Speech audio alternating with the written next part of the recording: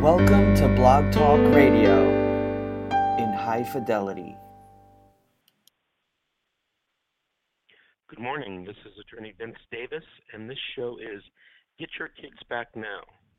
This show is dedicated to keeping families together and to fighting the tyranny of CPS and DCFS social workers.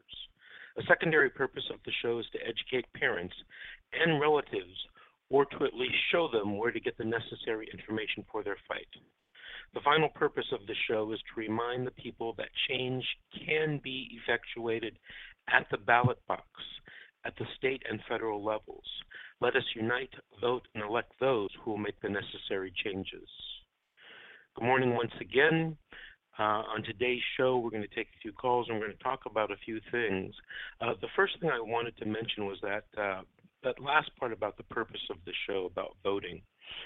What we're trying to do nationwide is organize at the county and the state level in every state in the union so that we can become a voting bloc, so to speak.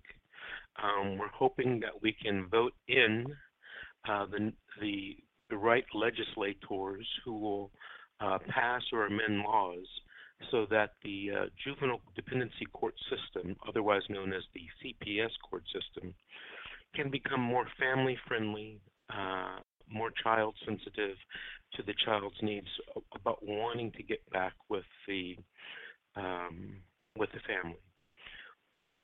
Also, I wanted to remind everyone, at least in most states, and it is the case in California, state judges are either appointed by the governor, and then they have to run for re-election every, I think it's 6 years. Also, if they're not appointed by the governor, they have to win an election, or they have to run and be elected. So let's make sure, people, that you are, those judges that you are complaining about in the juvenile court system, that you vote them out of office and vote in someone that's more family-friendly. But remember to vote. The next thing I wanted to mention is I've been getting a lot of calls lately about people who want to sue CPS, sue social workers, sue counties, and in some areas of the country where the CPS system is state-run, they want to sue the state governments.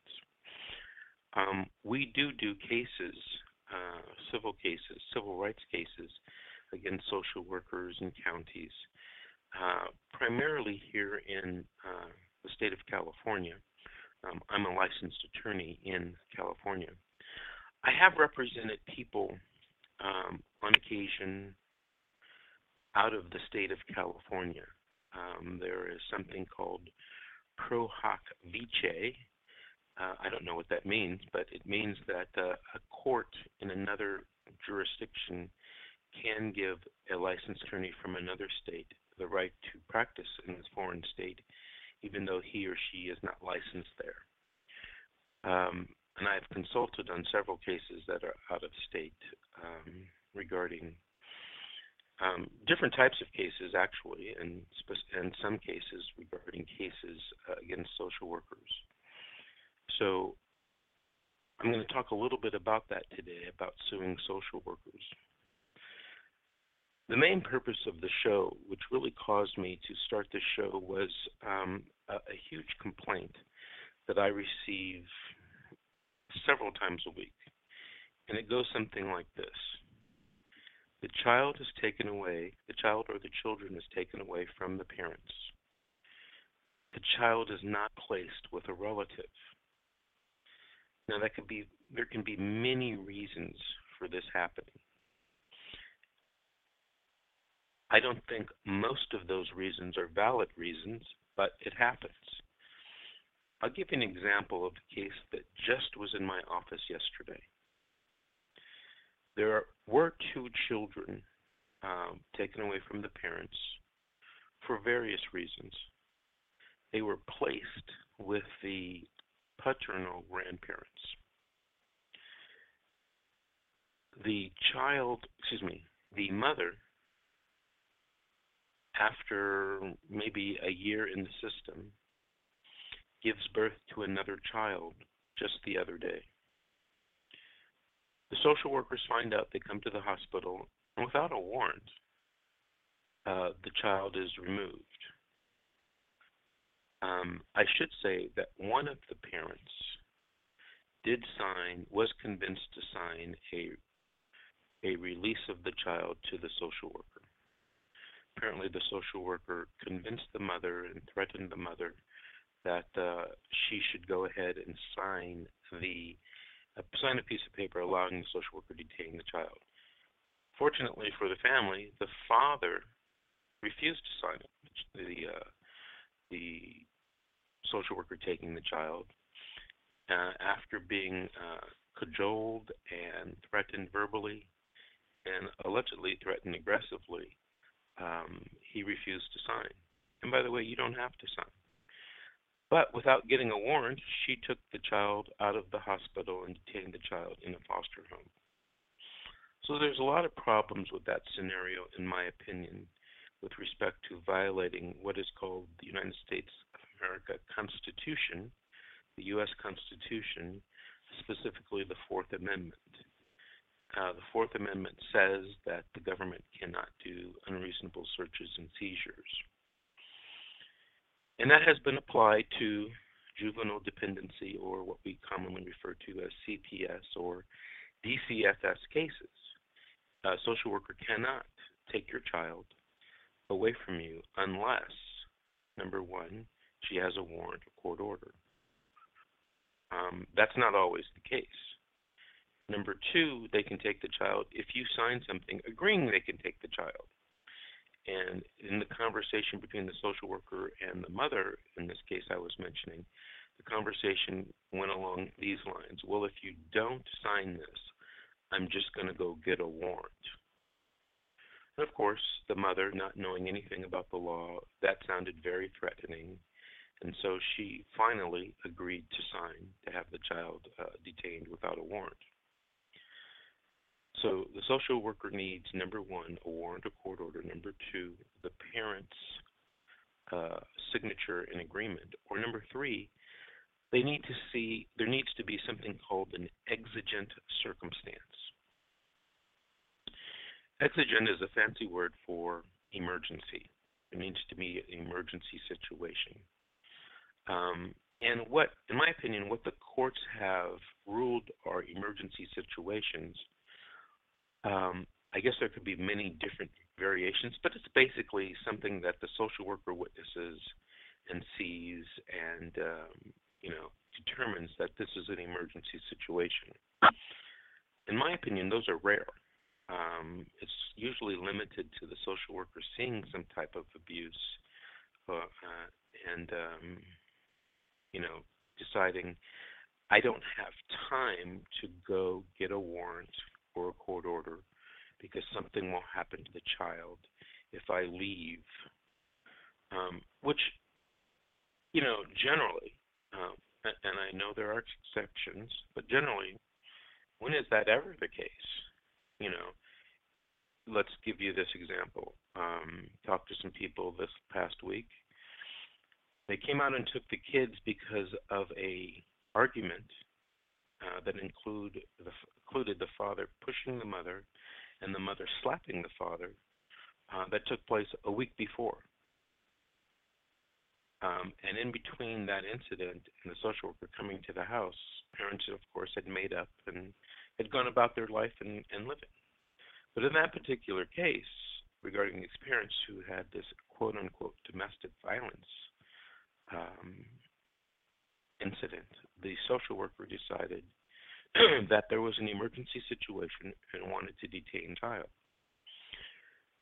So if the social worker doesn't have that warrant or agreement by the parents or the emergency circumstance, the social worker is going to be hard-pressed. And if she does detain the child, she opens herself up and the county or state she works for to a civil lawsuit for violation of the Fourth Amendment.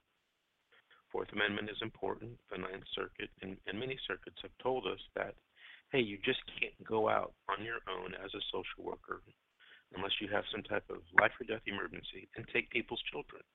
You got to go to the court, and you got to go and ask for a warrant. An interesting thing happens, and I haven't really done deep research in this. An interesting thing happens in Los Angeles. I have seen cases where the social worker went to the judge and applied for the warrant. And there's in LA County, there's a lot of judges. And the first judge, who happened to be the presiding judge of the juvenile court, denied the warrant. He said, I read this application basically, and he said denied. He did make some comments about, well, if this, and this happens, maybe I'll reconsider it, basically. The social worker waits a couple days, and the judges, because there's so many judges, they rotate this duty of issuing warrants, almost in the same identical facts, but certainly nothing new. They go to another judge who, in my opinion, has a tendency to be very conservative and very protective, and he issues the warrant. I don't recall if they even mentioned to this second judge that the first judge denied it. To be fair, I think they may have. I just don't recall. But see, there's, in my mind, there's some little bit of game playing that goes on with trying to get these warrants, and there are more judges. Every judge is different, and they look at the facts of each case differently. But getting back, I digress. Getting back to suing social workers. So if they don't have those three things, they're violating the Fourth Amendment rights. There have been several attorneys who have brought lawsuits, class action lawsuits, against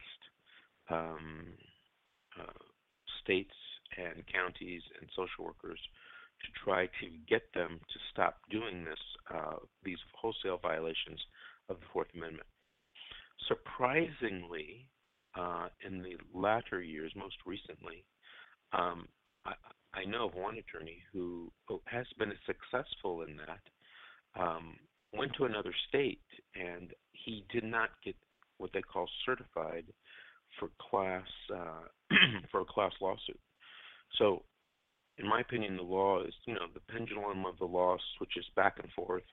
And right now, at least in the federal court system, they're kind of tightening up on when you can have a class action lawsuit.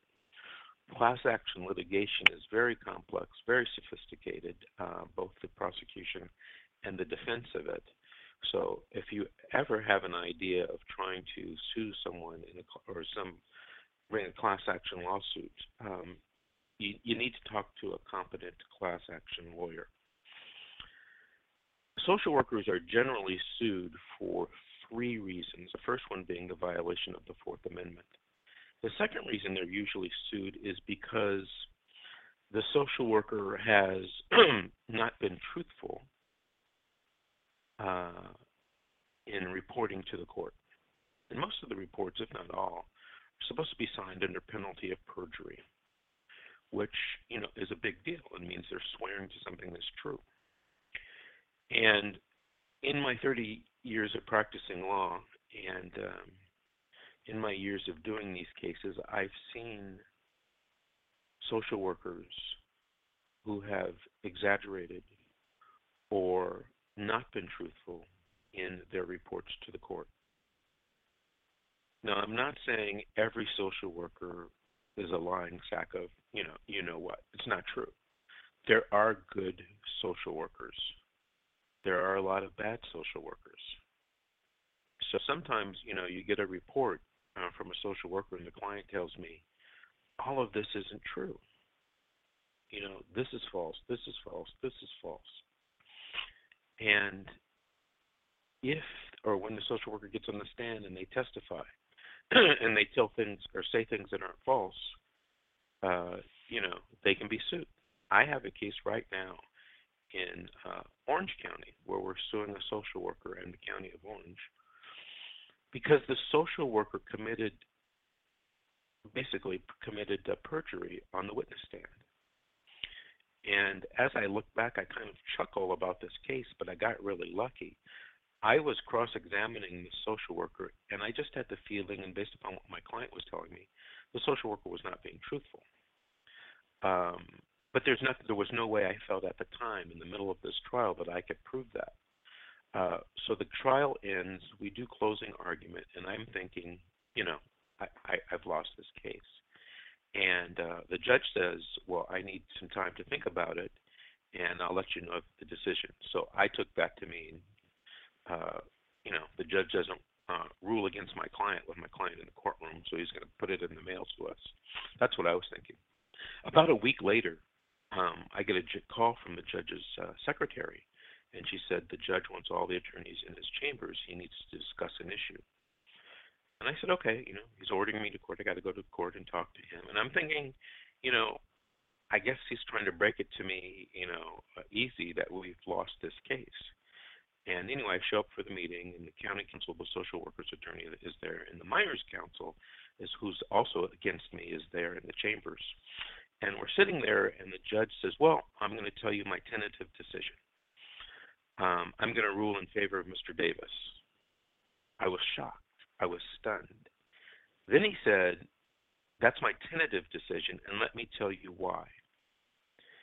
And he goes on to say that he did not find the social worker credible on a couple of important issues. In other words, in my mind, that meant he thought she was lying. But so did I. And he specifically brought up a series of questions that I asked the social worker. And I remember those. Questions. I remember thinking, this lady is lying, but I can't prove it. And the judge says, I don't think she was credible during that line of questioning. And I'm thinking, wow, that's great. We won. Then the judge says this, but I'm going to give the social worker, the county counsel, the opportunity to recall the two witnesses that the social worker named that could verify her story. You see, when I was cross-examining her, in the back of my mind, I thought, well, one day we might sue her for telling a lie when we find out that she's lying. So I asked her, Madam Social Worker, you said ABC. Were there any witnesses to that? She says, yes, there were two witnesses that were right there, two other social workers. So the judge in the chambers conference says to the county counsel, I'm going to let you reopen. And I'm objecting, hey, wait a minute, the case is over, the trial is over. Why are you going to bring two other social workers in to verify whether the social worker on the stand was telling the truth or not?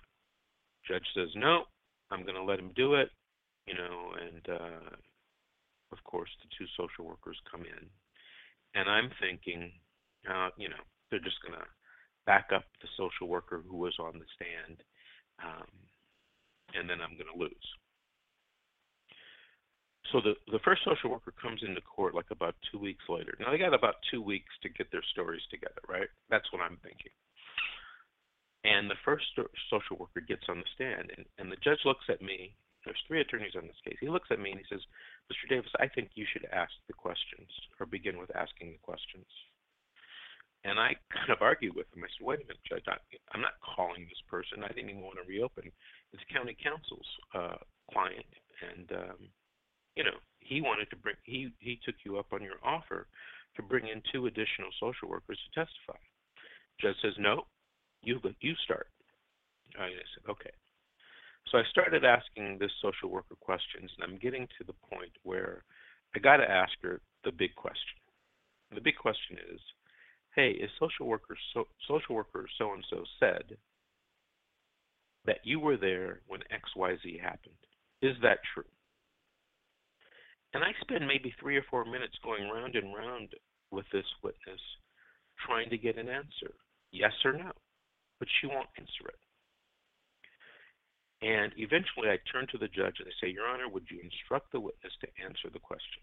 And by this time, he has a poker face, but by this time he's kind of upset that the social worker won't answer the question. He's a smart guy. He was an I think, district attorney. So, he knows what's going on. So he says to the social worker, basically, look, lady, answer the question directly, yes or no.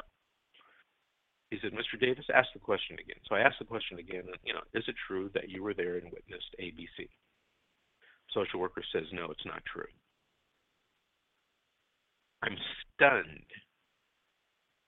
Here's a social worker that's telling, or at least when pressed, is telling the truth. I'm stunned. I'm standing there about 30 seconds because I'm stunned. I don't know what to say. The judge finally says something to me like, do you have any more questions, Mr. Davis? And it was, no, I don't have any more questions. The minor's attorney and the county counsel, as I recall, didn't, maybe he asked one or two questions, but it was kind of like, okay, the cat's out of the bag. The social worker who was originally on the witness stand is now a liar. So we call the second witness, and she sits down. She's a social worker, and she's sworn in, right? She takes the oath. And before I could ask any questions, she says something like, I'm not lying for anyone. It's not true. Something like that. And I say, well, hold on. I haven't asked you any questions yet.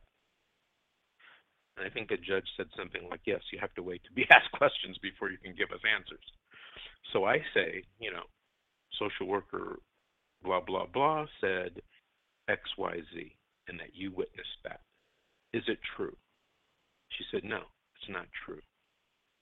Or something like, no, it's absolutely not true. And I think I may have asked some follow-up questions. Well, why do you think she said that? And all her answer was, I don't know, but it's not true. The case ends. That ends the testimony. So my fears were allayed. There were honest social workers, and the judge wrote an opinion out, and I don't know if he filed it in the file, but he read it into the record. And he basically found that the social worker had perjured herself. That social worker, I believe today, is still working. She's continued on the case working while the case was still open in Orange County. I don't think that any disciplinary action was ever taken. And she still works on cases involving families and children and the placement of children. So it's kind of interesting that she wasn't immediately fired, but we're now suing her. That's the point of the story.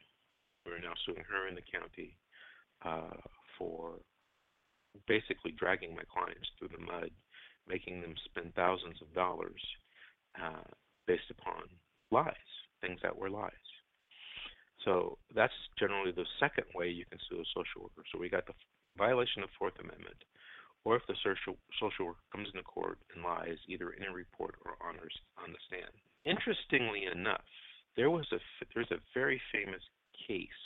You can find this on YouTube that came out a year or two ago. I guess the U.S. Ninth Circuit Court of Appeals videotapes all its oral arguments. And in another case where they had lost a huge amount of money, I think like $9 million or something, they argued in federal court that if a social worker lies, he or she should have immunity. Now, in California, social workers have a lot of immunity. They don't have absolute immunity, but they're given qualified immunity on several things where you can't sue them. And the County of Orange went to the United States Ninth Circuit Court of Appeals and tried to argue that social workers should be immune when they lie in court.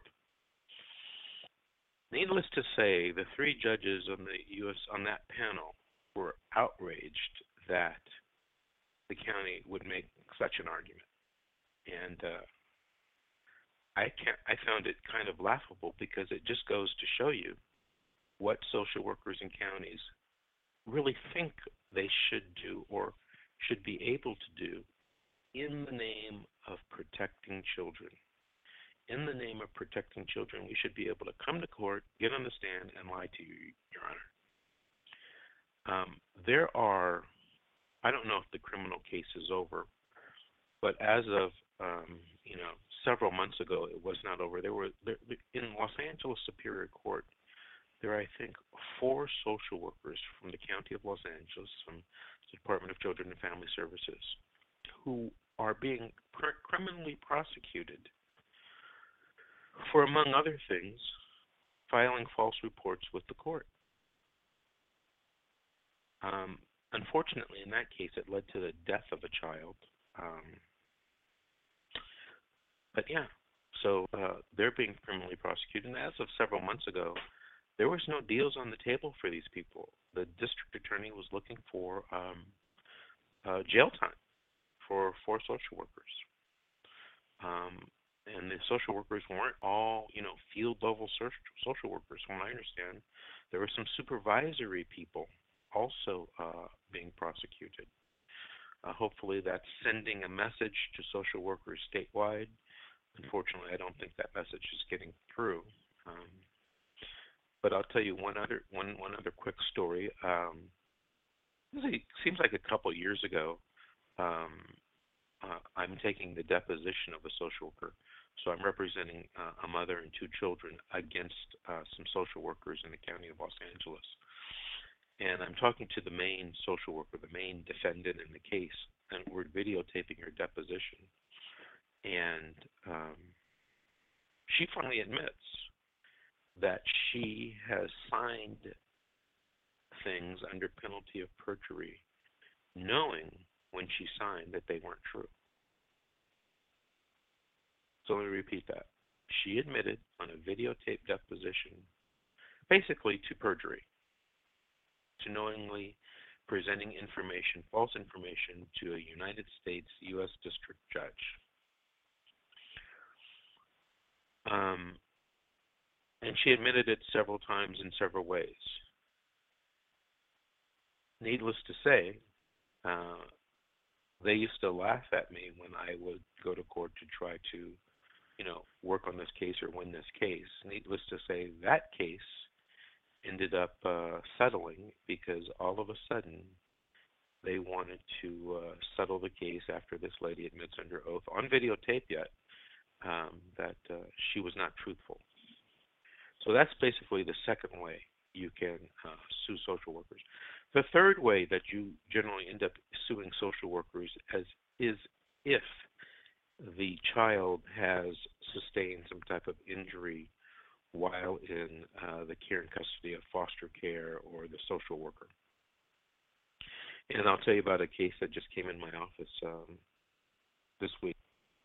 A mother who had had her children taken away from her. Now, I don't know if it was legitimate that her children were taken away from her or not. But 2 young children are taken away from her, and when she goes on visits, she notices that her children have a lot of bruises. And this is not a one-time occurrence. It's happened on many, many occasions when she goes and visits, and they're different bruises. She finally gets the children back. Now, during this time, she's complaining to the social worker, look, my kids are being injured. And everybody has a smartphone nowadays. So she's making pictures, taking pictures, and videotaping these visits with these injured children. Social worker does nothing, doesn't remove the children from the foster home. The children are eventually returned to the mother. The mother immediately takes the children to the doctor. The social worker is aware of this. The doctor does all kinds of tests and whatever, and says and opines these children are suffering from PTSD, post-traumatic stress disorder, that it is clear that they have been physically abused, and I believe that the 3-year-old or 4-year-old female child has been sexually abused and sexually penetrated. I asked the woman, I said, well, is your juvenile case still open? No. She said, no. When all of this happened, right after all of this happened, the social workers wanted to close the case. I said, oh, okay. And I said, well, was this ever reported to the judge? She said, no. The social worker never reported it to the judge. You won't find it in any of the social workers' reports. I said, well, your children had a minor's attorney. I said, well, did the minor's attorney ever know about it? She said, no, I don't think so. And I went when I was at court on the last 1 or 2 hearings. I wanted to talk to the minor's attorney, but she couldn't or wouldn't talk to me. She was very busy. And on one occasion, she said, I can't talk to you because you're represented by an attorney, which technically is true. I mean, the minor's attorney can't just talk to the mother because the mother wants to. The minor's attorney would have had to get the permission of the mother's attorney to talk to the mother. But apparently nobody at court knew about the abuse these children were suffering in foster care. So that's the third way that you can sue a social worker and the foster parent, by the way, of child abuse for violation of your rights. In that particular case I just told you, it was a new case to our office, and I asked the mother, I said, hey, was this ever reported to the police? She said, yes. It was reported to the sheriff's department. They did a report, she believes, that substantiated the abuse, the child abuse. She was never given a copy of the report. The report was forwarded to the social worker, and that's where it ended. That sheriff's report, never made it to the juvenile court or to the juvenile judge, and at least that's what she believes. And she said that today she has her children back, but that family that had the children still have other foster children in their custody.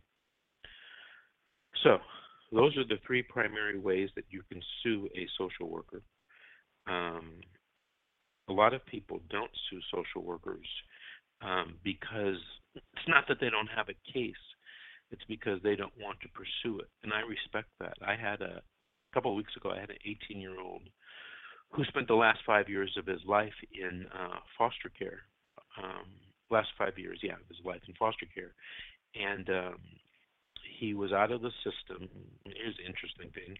He was out of the system. They would never place him with relatives, although he allegedly kept asking people in the system to place him with relatives. And now they terminated his case, closed his case, and he is homeless on the street, sleeping he's couch surfing, friends, relatives that he can,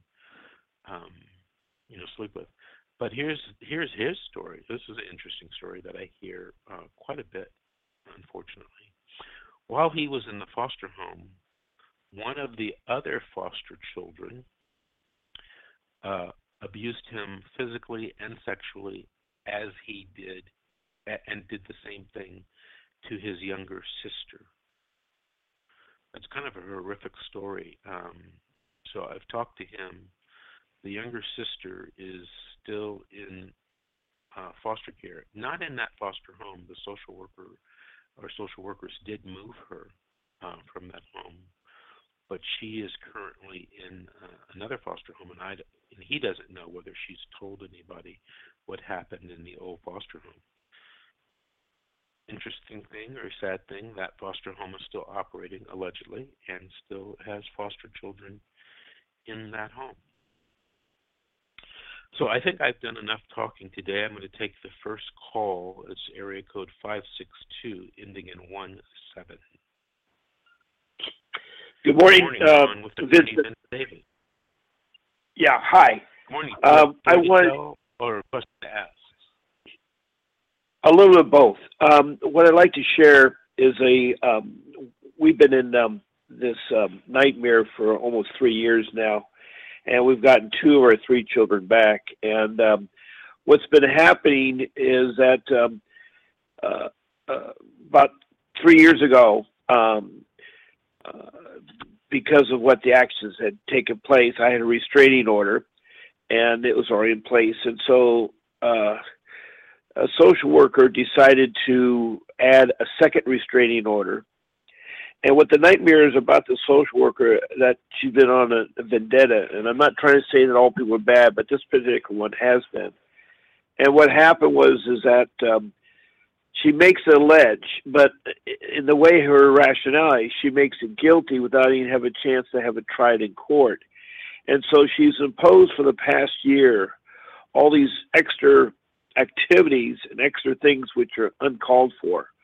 What I mean by that is that just even recently, because she's now been replaced, she has a new social worker that has taken over, and all the new social worker's doing is following the case plan, which has been signed by me, has been signed by my wife, but this new case plan is dragging this thing out. We have a precocious child who was 9 at the time that he was taken away, and he's 12 now. And it's really been hard because they're forcing things to reopen up wounds and make it worse. It's that my wife's gone through so much therapy repetitiously and unnecessary, and jumping through hoops and trying to, they are still trying to get into the evilness of the system.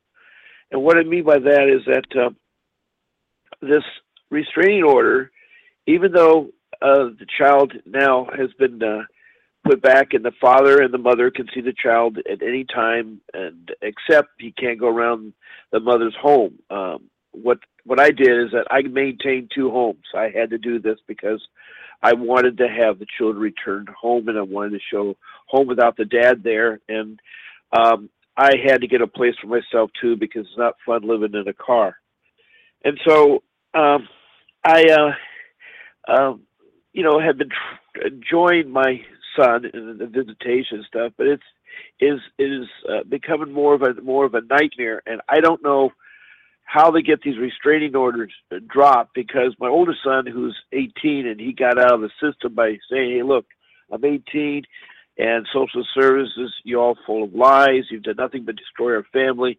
And so he's back home, and he sees me. In fact, he had a beautiful performance in a musical last night and stuff. So he's doing good. But the kind of question I have is that in December, the son was returned.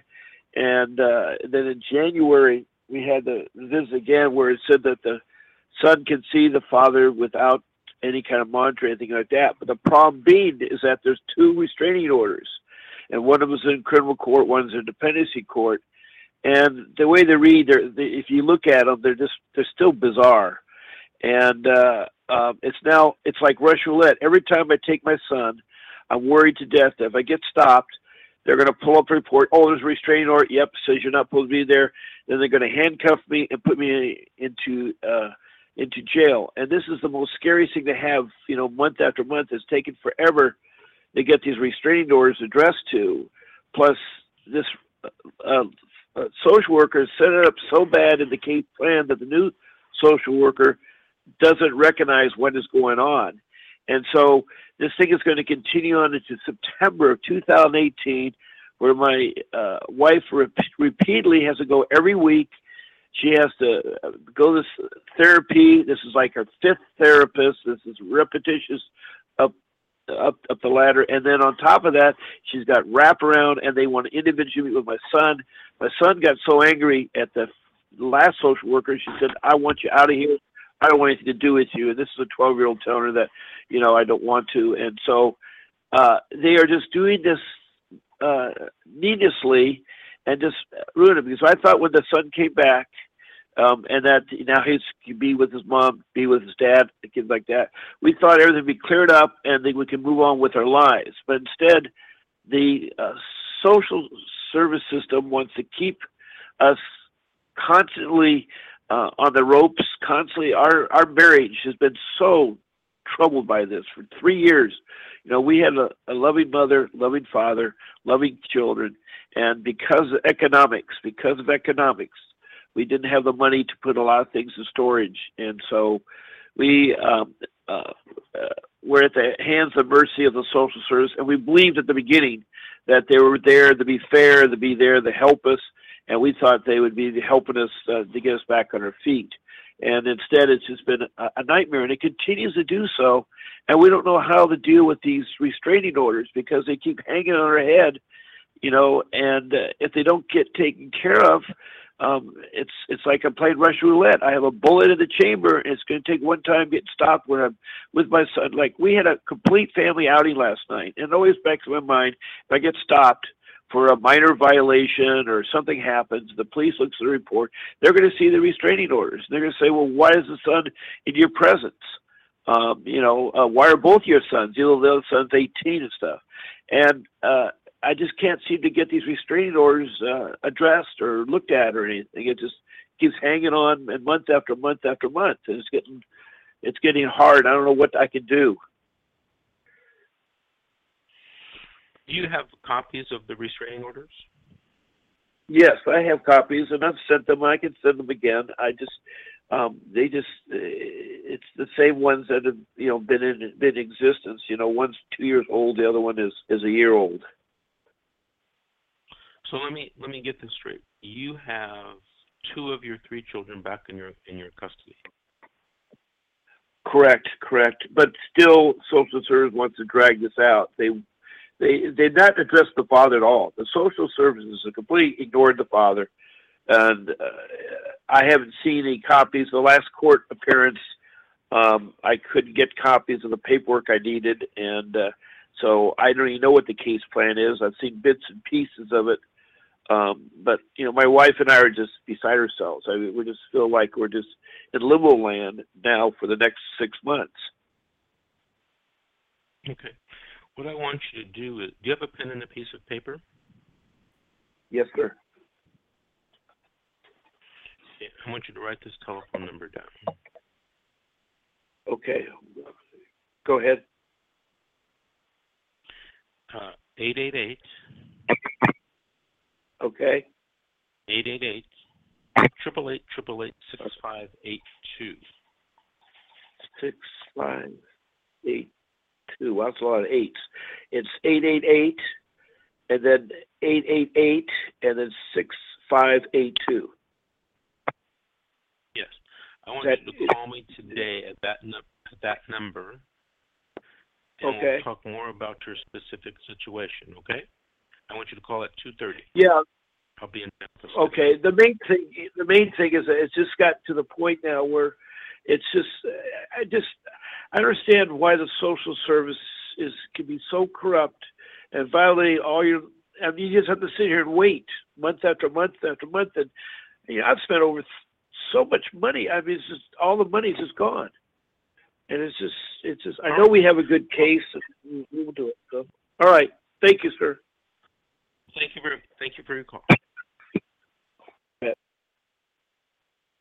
Okay, what we're going to try to do is we're going to try to take another call. This will be from area code 760, ending in 00. Good morning. This is Attorney Vince Davis. Do you have a story to tell or a question to ask?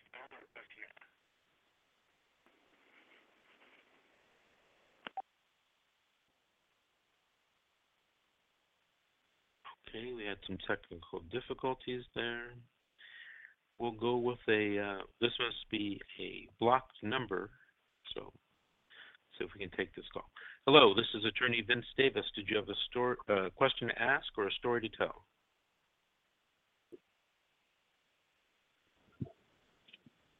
Hello? Hello?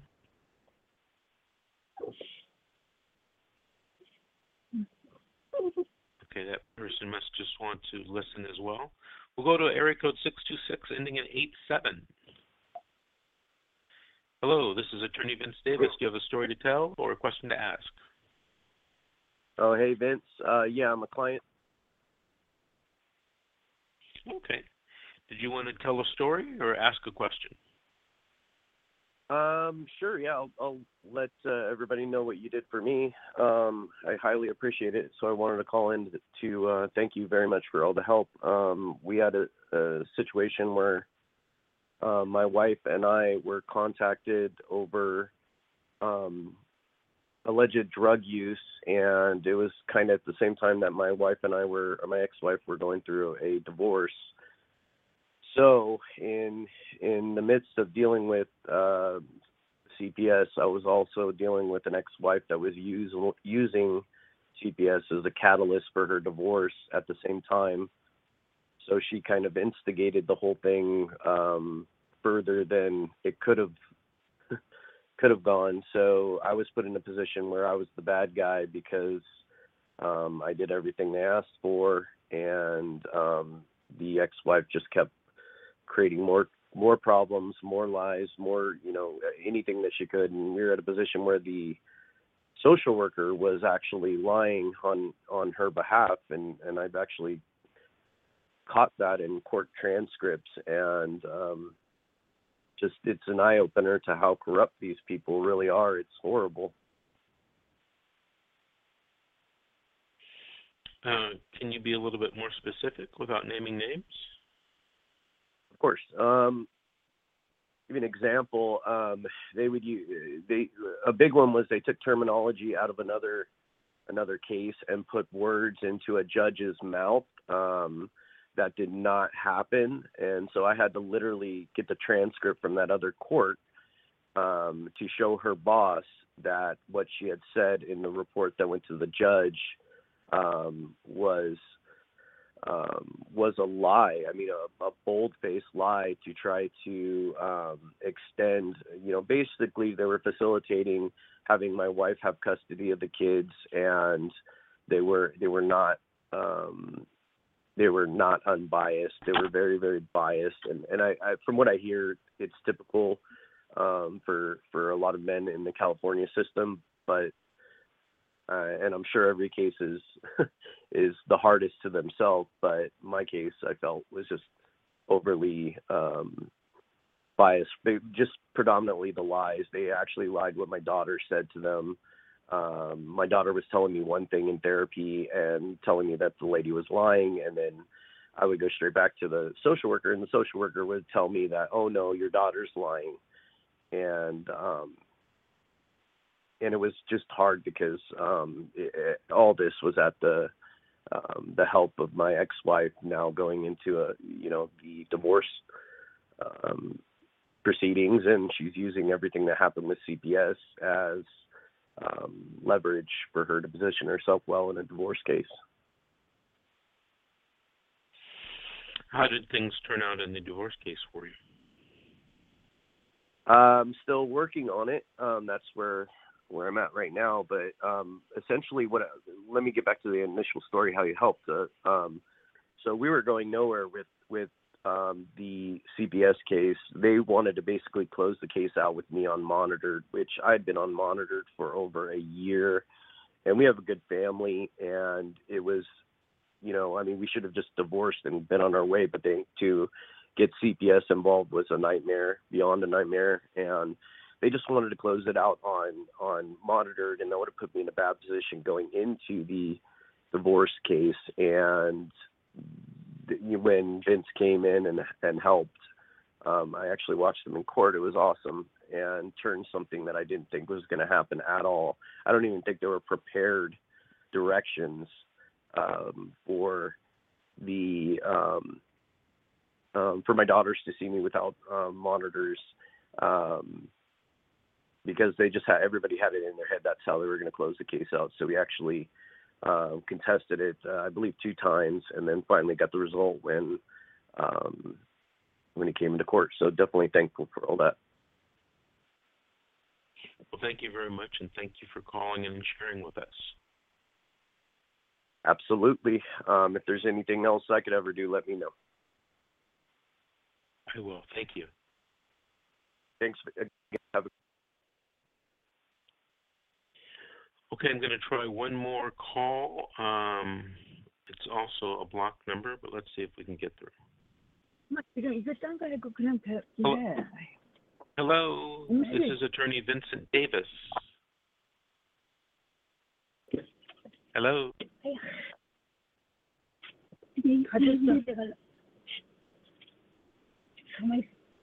Hello, did you have a story to tell or a question to ask?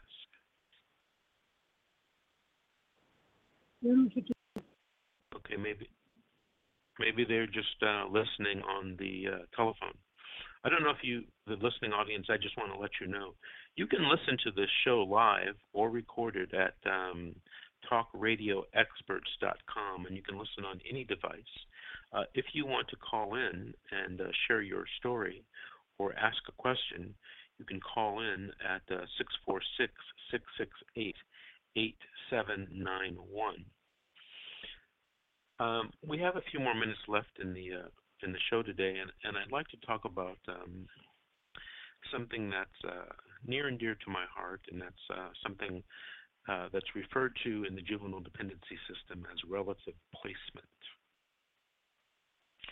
One of the things, in my opinion, that makes the entire juvenile dependency process constitutional is the fact that when the social worker detains your children or takes your children away from you, that they are supposed to be immediately placed with relatives by marriage or blood, or with close family friends. Yes, the children can be placed with close family friends. And those people in the law in juvenile courts, they're known as nephrons. I forget exactly what that acronym stands for, but close family friends. Now, there are certain relatives that have priority in the placement. For example, grandparents have priority over the second or third cousin. And sometimes social workers forget that, and sometimes I get the feeling that minors attorneys forget that, and sometimes I get the feeling that the judge may forget that. So always keep in mind that, certain relatives, I think it's grandparents, aunts, uncles, adult siblings, there may be one or two other classes, have priority for placement with the child over other relatives. I'm in a case right now in Los Angeles. It's a very odd case from my client's perspective. He's the dad. The children are placed with someone that used to be married to a blood relative. So let me repeat that. The woman was the wife of a blood relative. That blood relative passed away, and the woman remarried. And when they took the children away from the parents, they didn't check out any grandparents, aunts, uncles. There were no adult siblings, no first cousins, no second cousins. They went straight for the family friend. I can't say they're a family friend. They went straight to this former person related by marriage. The reason why I think relative placement is so important, because in my mind, it's akin to you being arrested and then bailed out of jail to help your lawyer fight the case, or you not being bailed out of jail and you are in jail trying to help your lawyer fight the case. Like, which one is better? So when you have a child that is detained in a strange foster home, you are probably having a lot of angst, as you should have, because a lot of crazy stuff happens in foster homes. Now, I'm not saying that every foster home is bad. There are many, many, many good foster homes. But in my mind, children should be placed with the family, because the Supreme Court of the United States has said that the family is the fabric of our society. The family is the fabric of our society. So why aren't we placing and doing everything that we can to place children with relatives? There are a lot of conspiracy theories about the reason why. Some I believe are true. Some I hope aren't true. I heard a rumor a few weeks ago about there being a federal investigation about basically what can best be described as baby selling.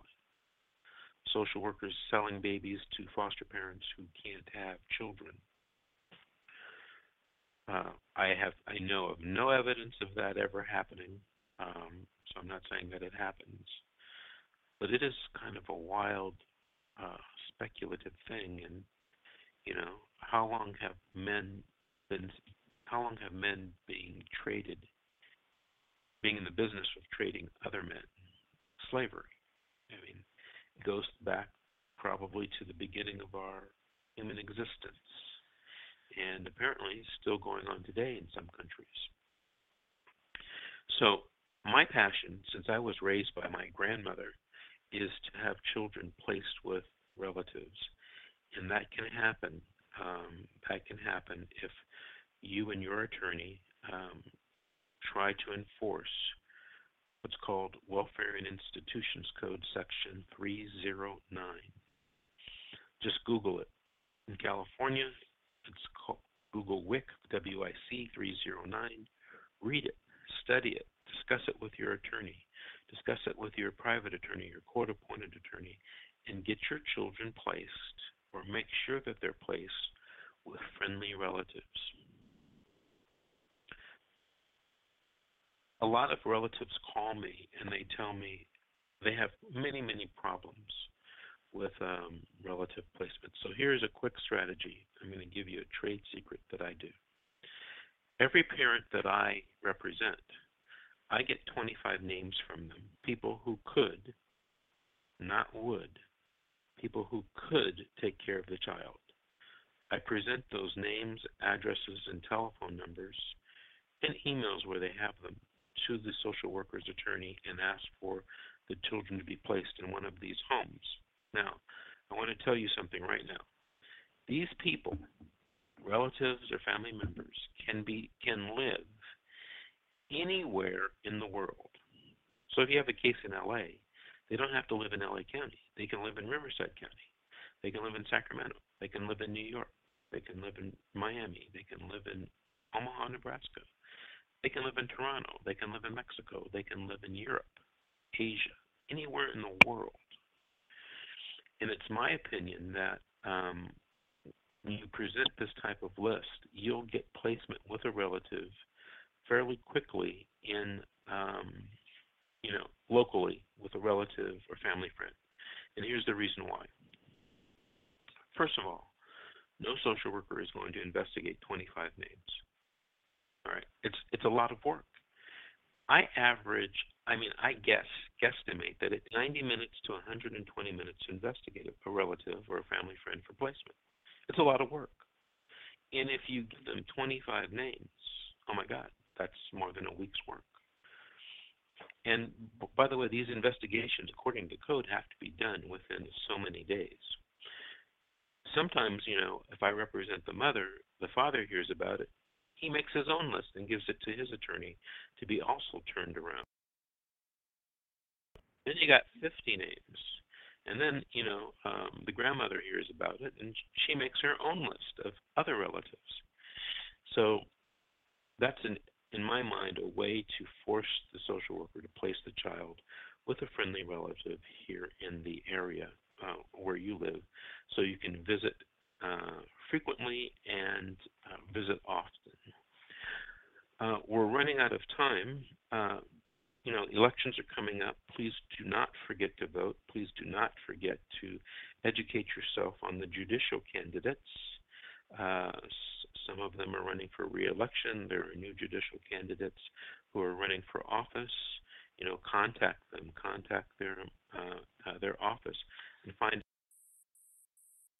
about CPS or DCFS, and then vote what is your conscience, or vote the way you want. I hear so many people complaining about judges, and I ask them, hey, in the conversation, do you vote? Did you vote for Judge so-and-so?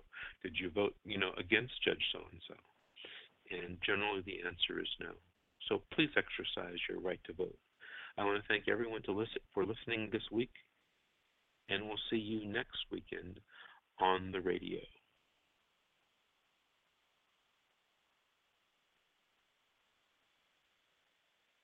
Judy was boring. Hello. Then Judy discovered ChumbaCasino.com. It's my little escape. Now Judy's the life of the party. Oh, baby, mama's bringing home the bacon. Whoa, take it easy, Judy. The Chumba life is for everybody. So go to ChumbaCasino.com and play over 100 casino-style games. Join today and play for free for your chance to redeem some serious prizes. ChumbaCasino.com. No purchase necessary. Void where prohibited by law. 18+ terms and conditions apply. See website for details.